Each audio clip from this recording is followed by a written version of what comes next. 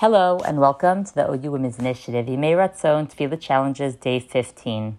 In the last pasuk, we talked about Hasidim, the faithful ones of Hashem who are on the lookout to bring others along on their spiritual journey. They educate others about Hashem, so He is blessed. How do they know what to teach?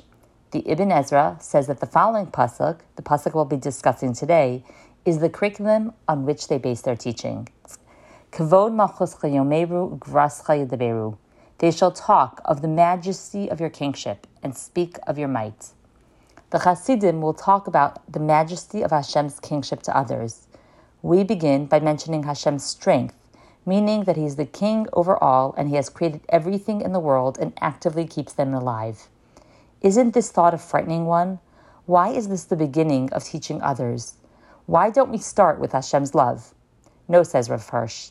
This pasuk actually gives the Hasidim, the faithful, the courage to speak out. If Hashem created the fly and the elephant, man and angels in the same world, and they're all meant to serve Him, a Chassid need not be intimidated by someone rich or prominent. Everyone on earth and everything on earth is here to serve Hashem and should feel liberated to do so, no matter of status or what others think. The Tzfar Shlomo tells us why this pasuk is so relevant.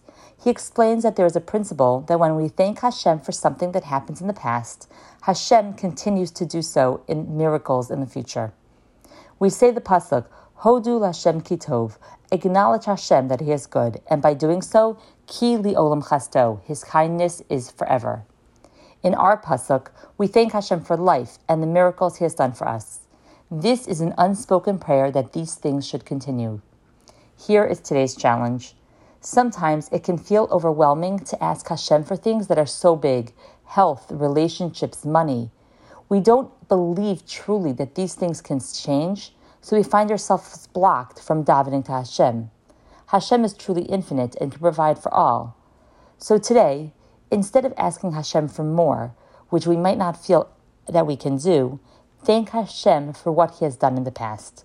Hashem has healed us in the past. He has given us relationships and helped us have the money we needed in a pinch. Thank Hashem for those things, and that will serve as a prayer and a guarantee for the future. Have a wonderful day.